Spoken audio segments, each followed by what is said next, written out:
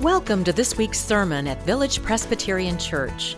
At Village, we seek to be shaped by the life of Christ, to practice authentic friendship, and serve the world. You're invited to join us at either our Mission Campus or our Antioch campus. For now, we hope you hear a word for your own life in this sermon.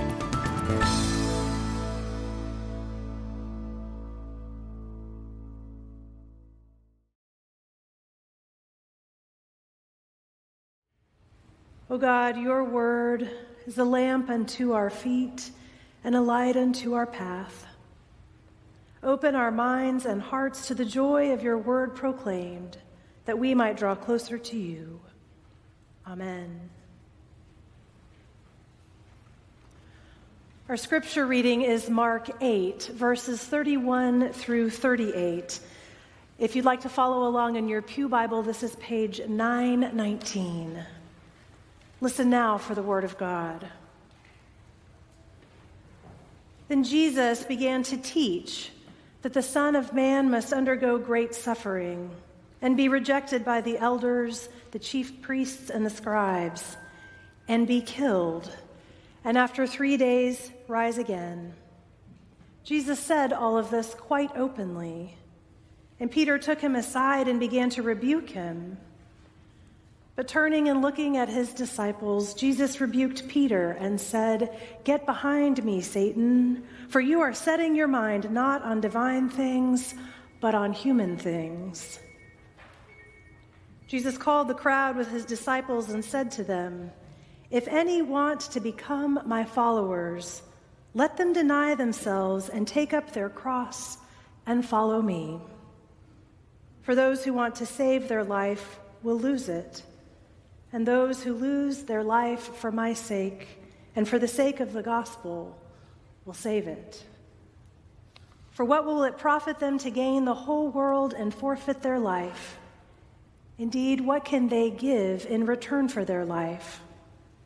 Those who are ashamed of me and my words in this adulterous and sinful generation, of them the Son of Man will also be ashamed when he comes in the glory of his Father with the holy angels." The grass withers and the flower fades, but the word of our God shall stand forever. Well, in this sermon series on the Gospel of Mark, we are lingering a bit in this 8th chapter because so much occurs here that is pivotal for understanding the entirety of the Gospel. The passage that was just read follows immediately upon the verses we read last week. As a reminder, Jesus asked his followers, "Who do you say that I am?" And Peter said, "I know you. You're the Messiah. You're the Christ. You are the one God has promised would come. For generations, God has promised that you would come and rule in justice and righteousness. You are our leader." And almost as if Jesus had been waiting for that moment, he says to them, "Sit down. There's some things I need to tell you now. There's some things I need you to understand, some things I need to teach you now. I actually did not come to sling power around. I have not come to rule or dominate. That is the way of the world. I have come to submit. I've come to suffer. I will be killed, and on the 3rd day rise again." But then he says, "But I'm not just telling you my story. I'm telling you your story. For if you want to know the life that I provide, if you want to know the life that I know, then from time to time you will have to carry your own cross too." It's a hard word. And truth be told, it's not a word they really understood. Jesus says these exact words 3 times in Mark's gospel, and even after 3 times, his followers still don't completely understand. They assumed that he had come to make their life comfortable. And instead, he talks about cross-bearing. It's a hard word, but it's important for us to know that he speaks this hard word for the same reason he says everything else. It's because he loves them. And it's the truth they need to hear. I've told you before, when our kids turn 13 years old, I gave them a trip for their birthday, just the kid and me. Nathan figured out, he said, this is really more for you than it is for me, isn't it, Dad? I said, well, yeah. My friend Brant gave me the ideas. He did the same thing with each of his boys. Now, the trips were nothing fancy. Sarah said, Dad, can we go to New York and see some shows? I said, I have a better idea. Let's go to Branson. Nathan and I, we went to St. Louis. We had a good time. Sarah and I, we saw some shows, and we ate dinner on that paddle boat. What is it, the Branson Belle? And Nathan and I, we played some golf. I think he got his first par, and we took in a couple of baseball games. The purpose of the trip, though, was the drive home when it was just us in the car. I told him, you're getting older. There's some things I need you to know. I don't have a lot of wisdom, but I want to share with you what I think I know. And I shared 4 points with them both. Sarah still calls them the 4 things. I was trying to talk to them about life as I understand it, so some of what we talked about wasn't easy. But I shared it with them because they are among the people I love most in the world. I read this conversation that Jesus has with his disciples, and I can almost envision him in the car on the way home from St. Louis. Jesus saying, there's some things you need to know now. You've journeyed a bit. There's a lot more to come, and there's some things I need to teach you. Jesus says the irony of life is that it's never really going to matter. It's never really going to have meaning for you apart from some sacrifice. To be truly human in this world, it's not going to happen apart from some sacrifice. From time to time, you'll need to carry your own cross. But listen, it's not for sacrifice's sake. It's not for suffering's sake. It's because every relationship requires sacrifice. From time to time, every relationship requires sacrifice. And if I understand it, part of what Jesus is trying to tell them in this moment is, I ask you who you think I am. But now you have to show who you know me to be. This faith is not just something we think. It shows up in our choices, in our relationships. My grandfather, the one I told you about last week, the one who refused to go see Dr. Sheely because he didn't pass Miss Amick's 4th grade class, that grandfather, he was fond of saying, I'm not a big fan of book learning, he called it. I learned my best lessons in the school of life. I don't know all the details, but I know that both of his parents died before he was a teenager. And so his school of life lessons started for him as a preteen. I admire him. He scratched out a life. It was simple. Was modest and humble, but he raised 2 boys to become good men. And interestingly enough, he made sure they both went to college to get some of that book learning he was so skeptical of. I think about him sometimes when I sit in my office, which could pass for a library. There are a couple of thousand books in there. I read from at least one of them every day. He and I are different in so many ways. I actually am a fan of the wisdom one can gain from reading and study from critical reflection. I admire the wisdom of Socrates, who said an unexamined life is not worth living. And yet, my grandfather's got a point. In fact, for all of us, there is a wisdom that can only be known from the school of life, from practice. I actually don't think Jesus would say the unexamined life is not worth living. I think Jesus would say the uncommitted life is not worth living. If I understand the text, Jesus says faith is not something we think. It's something we practice. It's something we live. It's something that we try on and trust now and again. It's a little bit like riding a bike or learning to swim. You can read about it, but you're not going to learn to swim without getting wet. You're not going to learn to ride a bike without putting your feet on the pedals. Faith is like that too. It shows up in the choices we make in our relationships. And if our faith is going to be meaningful, if our lives are going to be meaningful, they will from time to time require sacrifice. If I understand it, and this is important, cross-bearing is not an endurance test. It's not a call to hurt. It's a call to hang in with relationships even when they're hard. Several years ago, Carol and I were at dinner, and she looked at me and she said, "Tom R., there's some amazing things about you."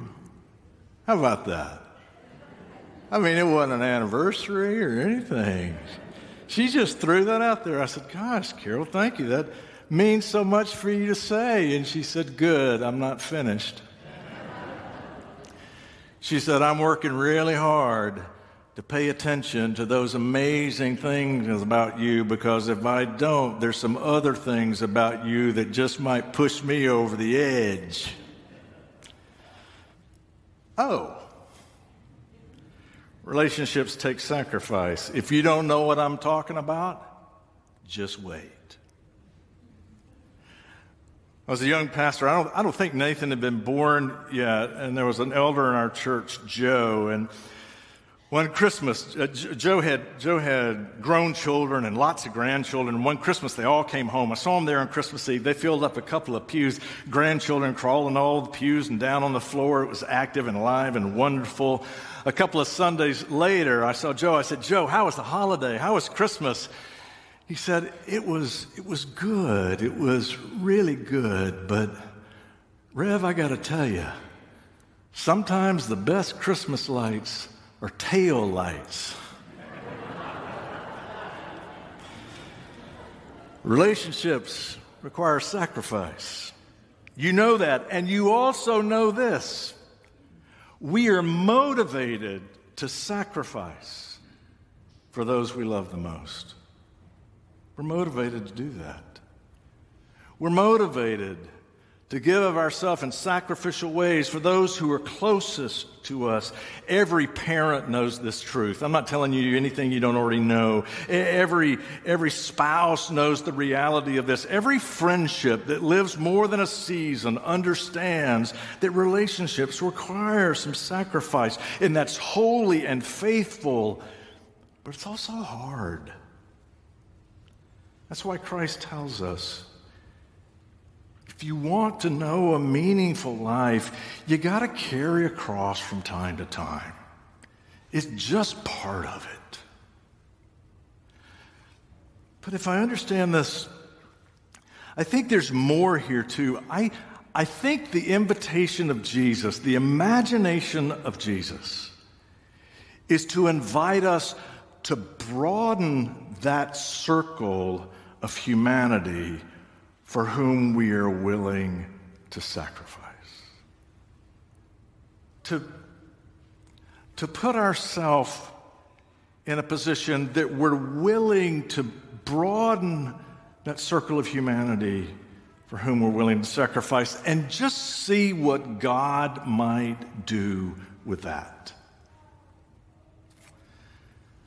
I read last week about Volodymyr Bondarenko. Volodymyr Bondarenko lives in the Ukrainian capital of Kyiv. He's holed up in his one-bedroom apartment, and between air raid sirens and scrambling for food, he's communicating with people online, and many of them are in the United States. When language is a barrier, he communicates, it says, mostly through emojis, and he communicates tearful emojis and sometimes just praying hands. Most of the people that he's communicating with in the States are people who are renting out his one-bedroom apartment through Airbnb, but they have no intention of using it. It's just a way to provide some resources for people who are in trouble. And I read that last week, in a 2-day period, Americans rented out over 30,000 nights in Ukraine. And all Mr.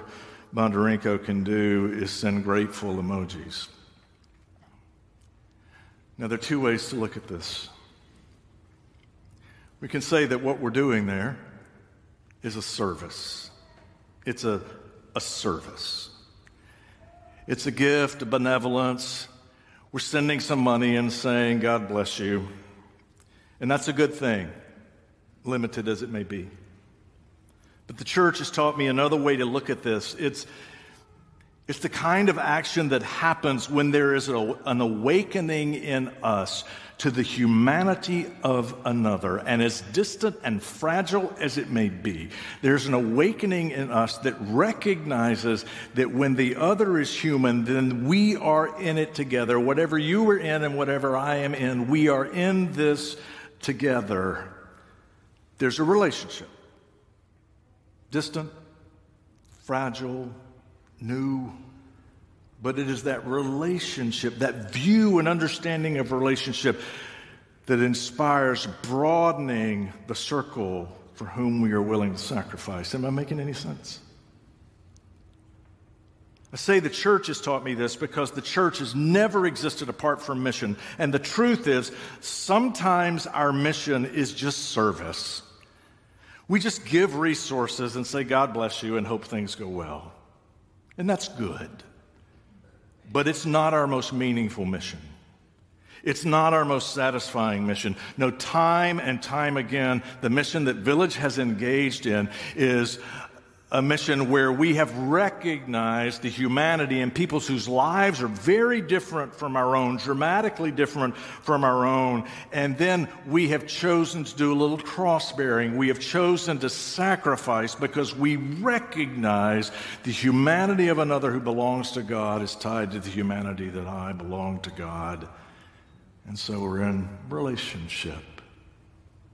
And it requires sacrifice. And time and again, Village has chose to do a little cross-bearing, and when we realize we wouldn't have it any other way. It was over 25 years ago now, a man, he was barely a kid then, named Andy Wilson. He's a man I never knew, but he's changed my life, and he's changed the life of a lot of us here at Village. He took some of our youth to the Dominican Republic, and he started a relationship there. It's a friendship that changed his life and those who went, and has continued to change lives both in the DR and here at Village. And today, right now, some of our own students who weren't even born when Andy Wilson took that first trip, they are in the DR meeting some of the same people that Andy met over 25 years ago, and also meeting people who weren't born then.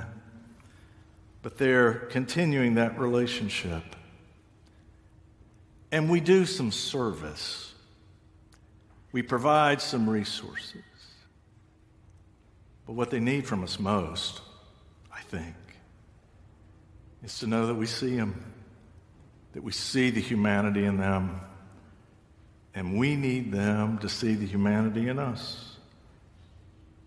And when that happens, we'll do a little cross-bearing. We wouldn't have it any other way.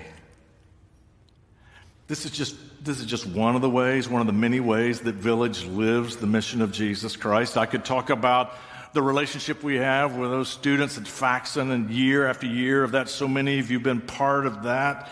I could talk about our new friendship with artists helping homeless and the clients there. The list goes on. I could keep you here until the time changes again, talking about all the ways we live out the mission of Jesus Christ. You know what I'm saying.